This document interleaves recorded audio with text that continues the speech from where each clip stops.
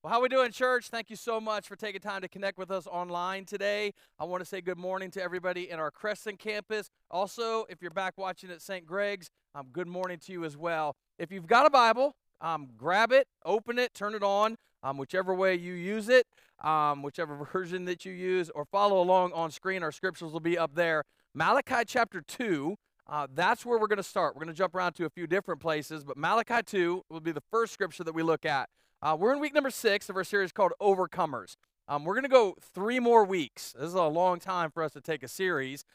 3 more weeks, and then we're going to get into our next series. Our next series is going to, whether you can believe this or not, our next series is actually going to carry us into the Christmas season series, right? The Christmas time. But can you believe that? Like it's going to be Christmas soon. It's absolutely unbelievable to me. Next week, we're going to talk about overcoming complacency. And then the last 2 weeks in this series, we're going to talk about overcoming addiction. And listen, addiction is all kinds of different things. And so don't get in your mind, it's just going to be about drugs and alcohol. We can be addicted to tons of different stuff. And so we're going to talk about how to overcome that. And then we're going to talk about how we can be people that walk alongside people who are going through that and who are struggling with things. And so I think those are going to be 2 incredible messages here at Central. Let me set today up like this.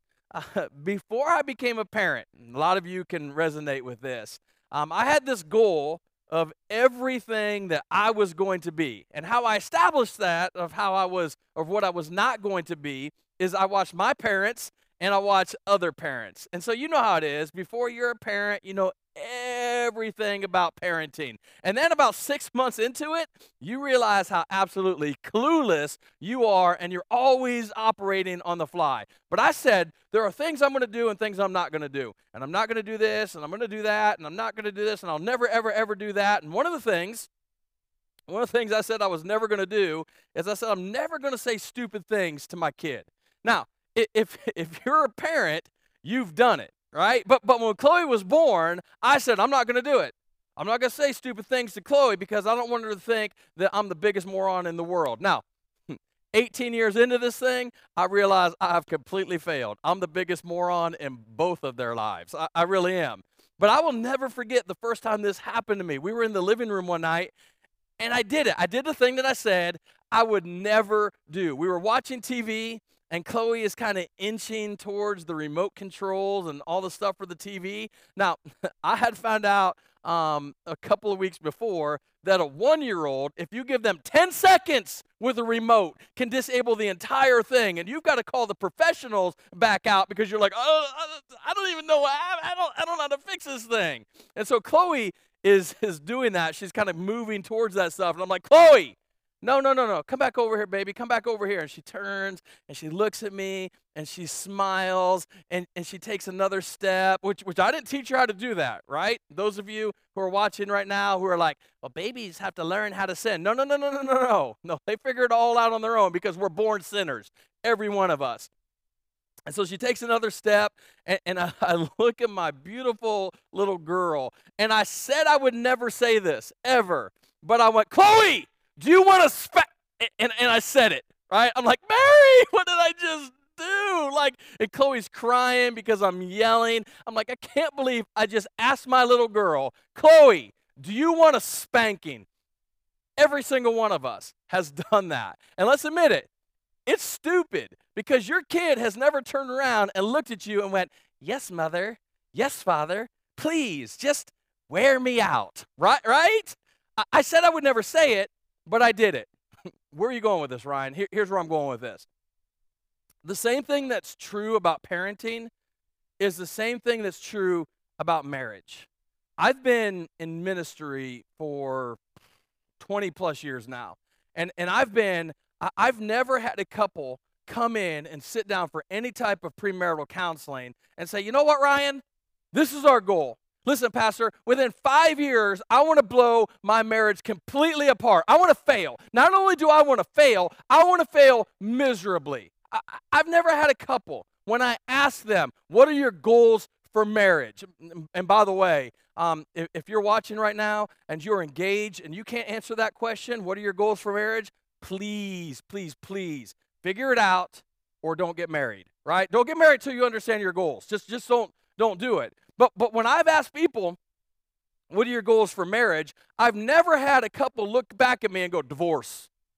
Excuse me? Divorce. That's what I want. No, nobody says that. But we all know, unfortunately, divorce happens. It's happened all around us. In fact, it's happened to many of us watching right now. And here's the thing. Divorce isn't one of those things that you just wake up one day and go, I think I want a divorce. It sneaks up on you. In fact, I read this a while back. The first step is you think of it. You think about it. And then you see it. Once you begin to think about it, you begin to really envision it in your mind. And then you say it. It comes out. You say it to your spouse. It comes out in a conversation, or it comes out in an argument. Maybe we made a mistake. Maybe we should have never gotten married. I want a divorce. And then you do it. And I'm telling you, God wants more for our marriages than for us to enter a marriage for 3, 5, sometimes 10, 15, 20, 30 years and have it end badly. God does not want marriage to end badly for any one of us, no matter where we're sitting, no matter where we're watching from right now. Because divorce brings hurt and heartache. It brings pain and misery. It brings loneliness. It brings stress. It brings anxiety. It brings depression. If you've ever gone through divorce, you don't feel celebration. You feel condemnation. You feel judged. You feel ashamed. All of those feelings seem to be associated with divorce, yes or no? Now, in the church world, and the reason we're kind of stepping into this and talking about this is because in the church world for years, divorced people have been considered second-class citizens and treated as such. In fact, when I first got into the church world, if you were divorced, you couldn't serve on a church staff. If you were divorced, you couldn't be an elder, couldn't be a deacon, couldn't be a pastor. Now, some churches came up with creative names to call you, but they wouldn't give you these biblical titles. In fact, in a lot of churches, you couldn't hold any type of significant leadership position at all because divorce seemed to disqualify us from immeasurably more than we could ever ask or imagine. But I want you to know, I've served with some of the godliest men and women in churches that have been divorced. I have. And you know what? Somebody forgot to tell God that he couldn't call them into ministry because he did. He did. I've got pastor friends that have been divorced that are leading very, very, very, very successful churches, very successful ministries. Now, I get it. I understand.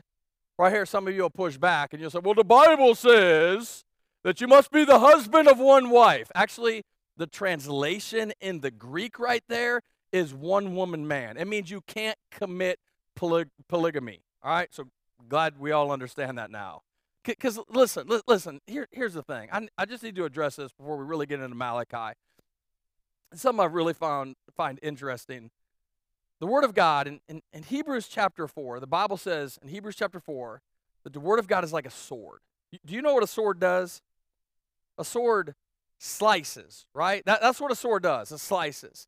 Now, if you're anything like me, you've sat in a church service or you've listened to a message and it seemed like the Word of God just sliced right through you. Like, oh, I really needed to hear that. Or like, oh, I wish I wouldn't have heard that, but now that I did hear it, I got to go do something about that, right? That's the slicing of the Word of God. But unfortunately, what the church has done in so many instances is we've taken the sword, and instead of using it to slice, we turn it more sideways and we use it as a bat and we just bring it over our head and we just beat people to death with it. And divorced people, we are probably the most beaten and battered group of people in the church world. And it's because people take certain passages of Scripture out of context and they don't take to mind the totality of Scripture and the character of God.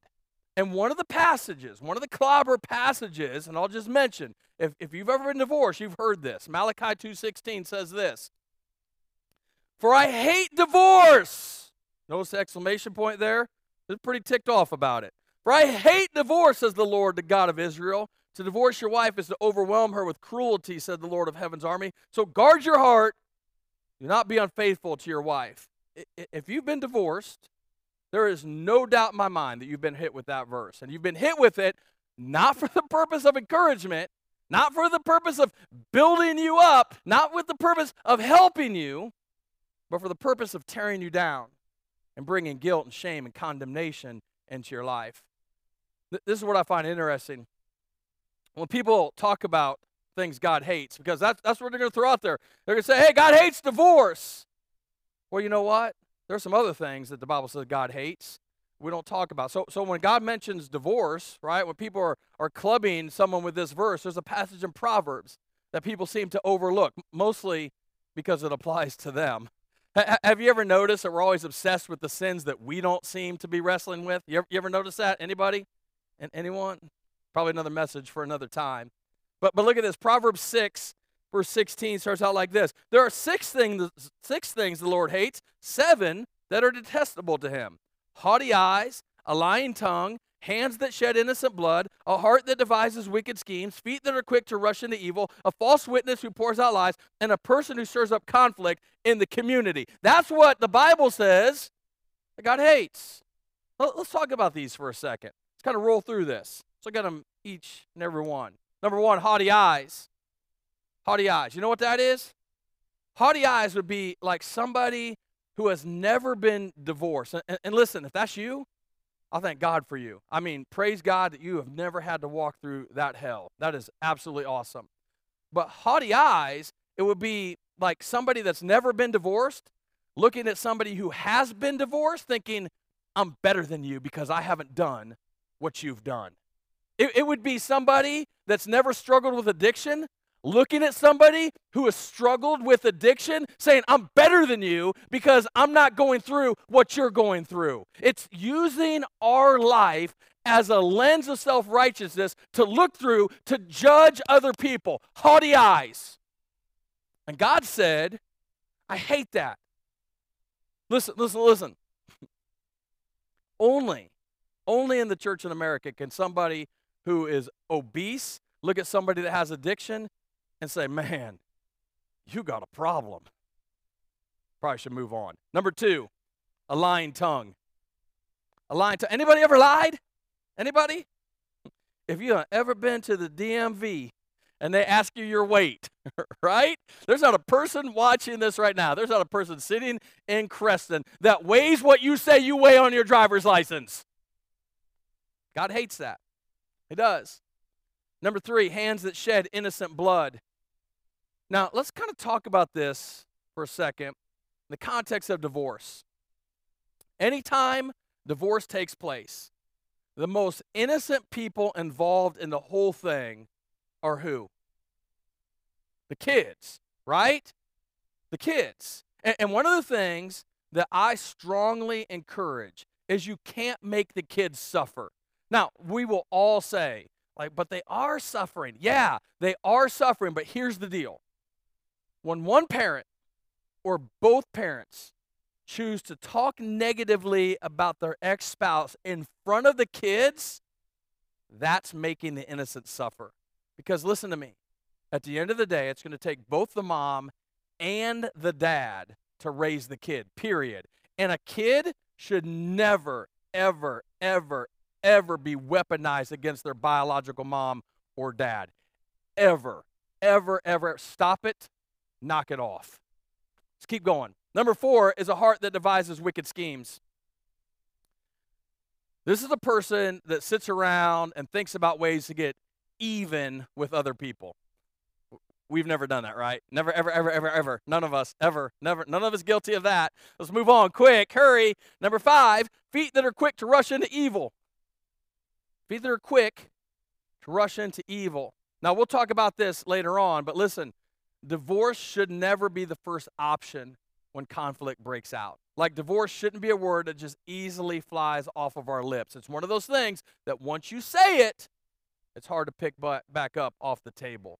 So feet that are quick to rush into evil, the Bible says God hates that. Number 6, a false witness who pours out lies. A false witness pours out lies. We kind of addressed that earlier, but, think about this. Everybody And Washington, D.C. is hated by God, right? They're all up the creek without the paddle, so to speak, like Democrats, Republicans, it doesn't matter. Number 7, a person who stirs up conflict. Like a person who just stirs it up. And for many people, you're not going to like this, but for many people, we simply just need to look at our Facebook feed on our own computers. Person who stirs up conflict, right? Just kind of leave that out there for a minute. Now, here's the point I'm trying to make with this. Divorced or not divorced, all of us, when you look at that list, you need to understand all of us are in the same place, and all of us need the same amount of grace, period. Doesn't matter if we're single, doesn't matter if we're divorced, doesn't matter if we're married, doesn't matter if we're remarried. Nobody has the right to stand in the shadow of a bloodstained cross and talk about how awesome we are. We are saved by the grace of God. It's not about how good we are, it's about how good He is, period. So, with all of that in mind, I've got 3 questions. As I sat down and I put this message together, I realized there's no way that I could exhaust the totality of this subject in 1 week, in one message. We could do an entire series on this. We're not going to, but we could. But I wanted to address 3 questions that I think are essential for us. And listen, let me just say this. This is for our church.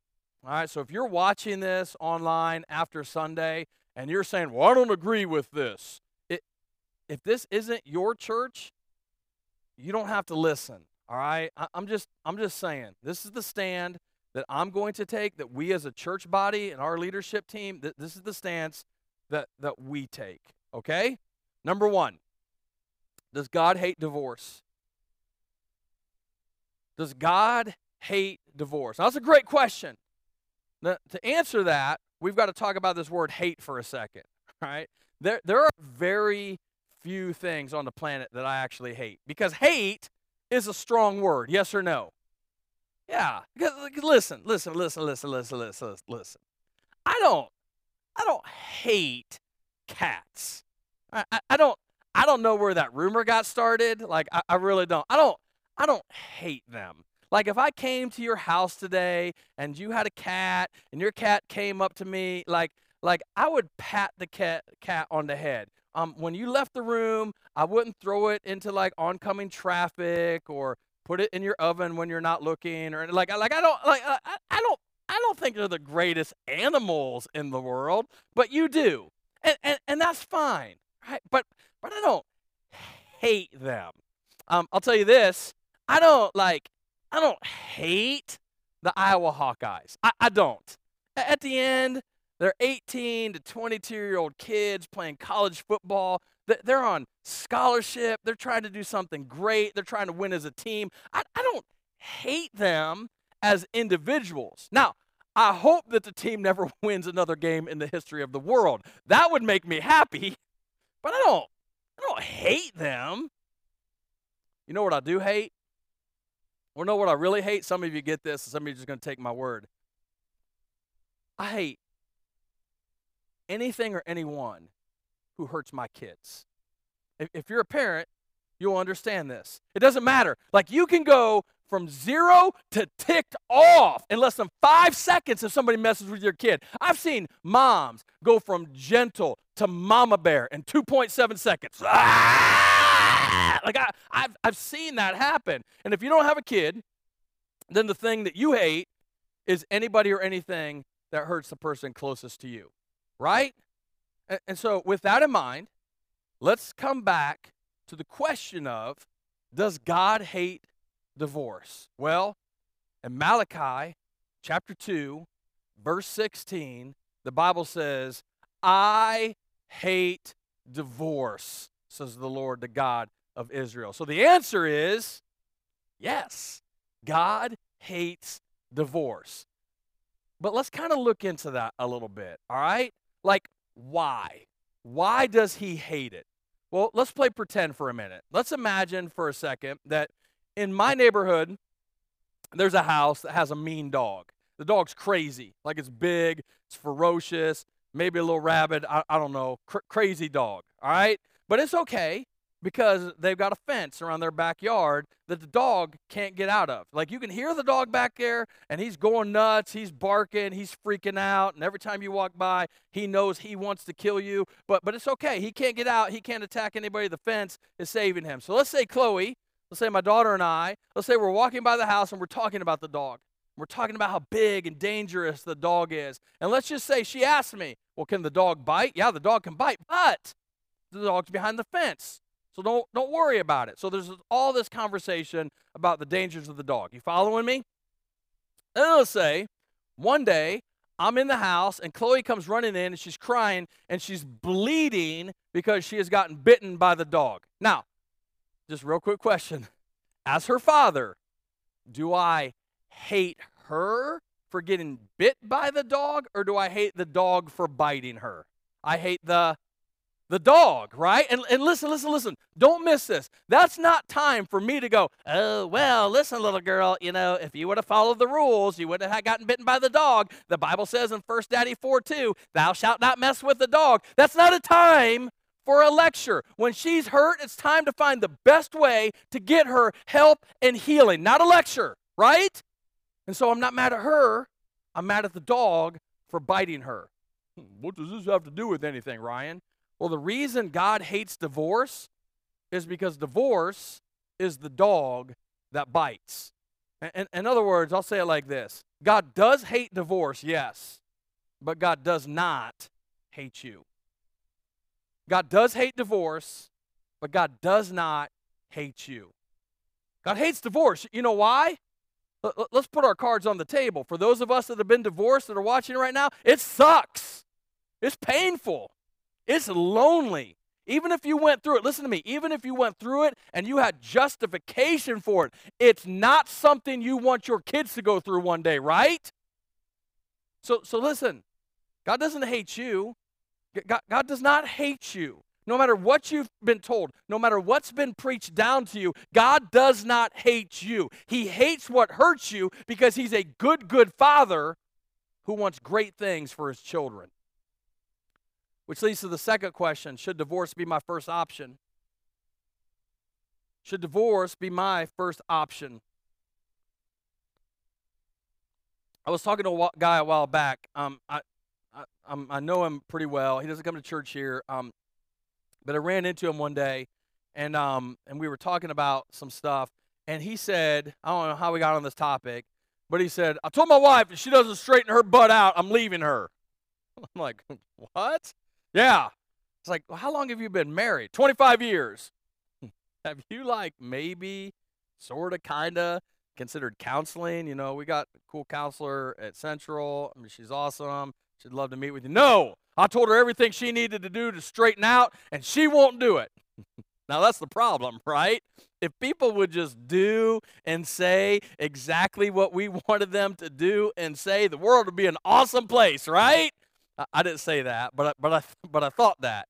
I was like, well, have you tried therapy? Have you tried counseling? You probably should get into some counseling. I can get you hooked up and blah, blah, blah, blah. At the end of the day, here's the point. If you're in your marriage and your marriage is struggling, get some help and focus on your spouse, because divorce should never, ever be the first option. By the way, let me just point this out. Your marriage isn't struggling because you're a bad person. Your marriage is struggling because you're two human beings. There's always going to be conflict between two humans. Doesn't mean you're bad. It means you're human. But I'm telling you, if there's any way to avoid divorce, if there's any way, avoid it. Now, I get it. I understand. Sometimes there's not a way. For example, if a woman is in an abusive relationship, being physically beaten by a man and he won't stop, I've literally told women, been in counseling situations where I have said, you need to get out right now. There's no excuse for that. Get out, leave his butt, don't come back. No good father wants his daughter to be beaten, period. So I'm saying, I understand sometimes it's the only way from getting severely hurt, like even physically. But I don't think it should be the first option. If there's a way, listen to me, I'm saying, if there's a way, do whatever it takes. Do whatever it takes. Do whatever it takes to make the marriage work. Now, What does it take to make marriage work? Well, from what I've observed in couples that have made it in the long term, I'm talking 20, 30, 40 years. Now, I've been married almost 22 years, so I finally fall into this category. If you're going to make marriage work, it takes three things: forgiveness, ownership, and time. Forgiveness, ownership, and time. It takes two people willing to forgive one another, like literally forgive. Forgive means you don't bring it up again ever. Well, you did that one thing 7 years ago, and stop. Forgiveness, okay? Forgiveness. It takes forgiveness. It takes ownership. Ownership is, even if it's 95% your spouse's problem, you own your 5% and you let them and God deal with the 95%. That means you don't try to fix them. Did you hear that? I'll say that again. That means you do not try to fix them. You take responsibility for you work on you, and you do your best to follow Jesus. You own your part in it. And finally, it takes time. Don't you wish you could just say the magic prayer and the marriage is okay? Doesn't work that way. I wish I could tell you that it does. I wish I could tell you I knew the magic prayer. If by chance you do know the magic prayer, please let all of us know. It takes time.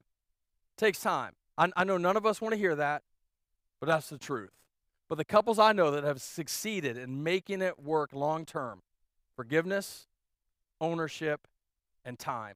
See, there's a myth that exists in marriage that there's always a good guy and there's always a bad guy. There's a myth that one person's godly and the other person's ungodly. There's a myth that two godly people that love Jesus will always be able to make it work out. I wish that were true.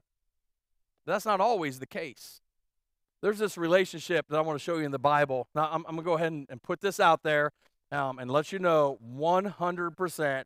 This is not a marriage, all right? What I'm about to share with you, this is not a marriage in the Bible. It's a friendship between two guys, two major characters in the New Testament, Paul and Barnabas, all right? Both godly people. They both love Jesus. And you would think that two godly people that love Jesus would always come to the same conclusion, right? But in this text, we see it's not always the case. Luke tells us this in Acts chapter 15, verse 36. After some time, Paul said to Barnabas, "Let's go back and visit each city where we previously preached the word of the Lord to see how the new believers are doing." Barnabas agreed and wanted to take along John Mark, but Paul disagreed strongly, since John Mark had deserted them in Pamphylia and had not continued with them in their work. Their disagreement was so, look at this, the disagreement was so sharp that they separated. Barnabas took John Mark with him and sailed for Cyprus. Paul chose Silas, and as he left, the believers entrusted him to the Lord's gracious care. At the end of the day, two people both loved Jesus, and it didn't work. This is my reason for saying this. If you've never been through a divorce, or you know somebody that has been through a divorce, my hope and my prayer for this message for you is that you would look through the lens of compassion rather than condemnation. That if you haven't had to walk through it, if you haven't had to go through it, if you haven't been there, that you would look at people through the lens of compassion and not condemnation. And you say, "Well, I know the whole story." No, you don't. You don't. You really don't. There's his side, her side, and the truth. Stop taking sides. Start taking a stand that includes empathy and compassion. That's what's going to help them heal. That's it. Which leads to the third question. The third question, and the question I get asked the most often, is there life beyond divorce? Is there life beyond divorce? Now, I get why people ask this question, because two of the biggest words associated with divorce are failure and defeat. And I want to say this, and I want to address this, because in order for us to overcome, we need to understand this. Just because your marriage failed does not mean that you are a failure. What defeated you does not have to define you. And I would say that about anyone who is sitting in Crescent, sitting in St. Greg's, no matter where you're watching at online. What defeated you does not get to define you for the rest of your life. What you did is not who you are. The reason I know this is because of a story about Jesus in the Bible. John, in John's Gospel, John chapter 4, John tells us that Jesus is on his way. He's from on point A to point B. And the Bible is very clear. It says he had to go through Samaria. Now, geographically, that wasn't true. And as a matter of fact, I don't have time to get into all of this today, but even the normal routes that they took, they went out of the way. So there has to be a spiritual meaning to it. Jesus is on his way there, right? Why is Jesus on his way? Samaritans were despised by Jews. And men didn't talk to women because during that time period, women weren't really viewed as equal. They were viewed as property. And so they get there, and Jesus strikes up this conversation with a Samaritan woman and begins to take a spiritual turn. And look what Jesus says to her. Watch this. This is John chapter 4. We're going to pick it up verse 16. Go and get your husband, Jesus told her. I don't have a husband, the woman replied. Jesus said, you are right. You don't have a husband, for you have had 5 husbands, and you aren't even married to the man you're living with now. You certainly spoke the truth. Now, this woman has been divorced how many times? How many? 5. 5 times. In fact, so many times she told the next guy, listen, dog, we're just going to move in together. I've tried this marriage thing. Like it didn't work out. We'll move in together, save some money on the bills, kind of share rent, whatever. But marriage ain't in my cards. It ain't going to happen. In my mind, that's a conversation how it happened, right? She's been divorced 5 times now. Now, this is kind of a little side note, and this is something I saw this week as I was studying this, and I looked, and a few Bible scholars talk about this. I thought it was cool. I haven't studied this all the way out, but I really found it super interesting. In her life, there have been 5 men. She's with the 6th. Jesus is number 7.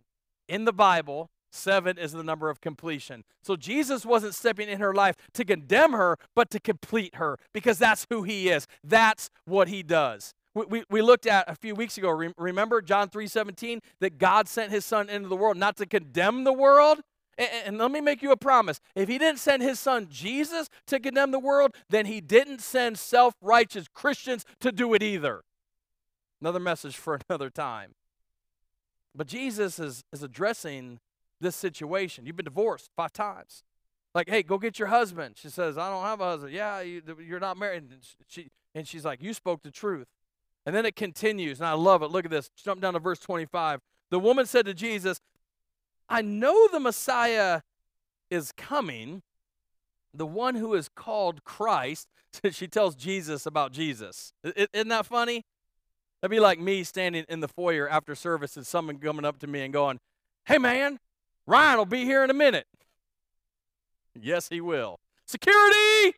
Right? That would be weird, wouldn't it? Somebody telling me about that. Like, so she's telling Jesus about Jesus. Because the last person, let me tell you, don't miss this. The last person this lady expected to see was the Messiah.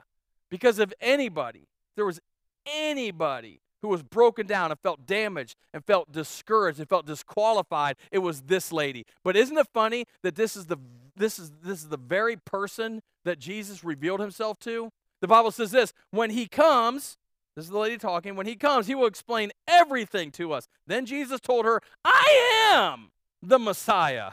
Don't miss this, because I think this is huge.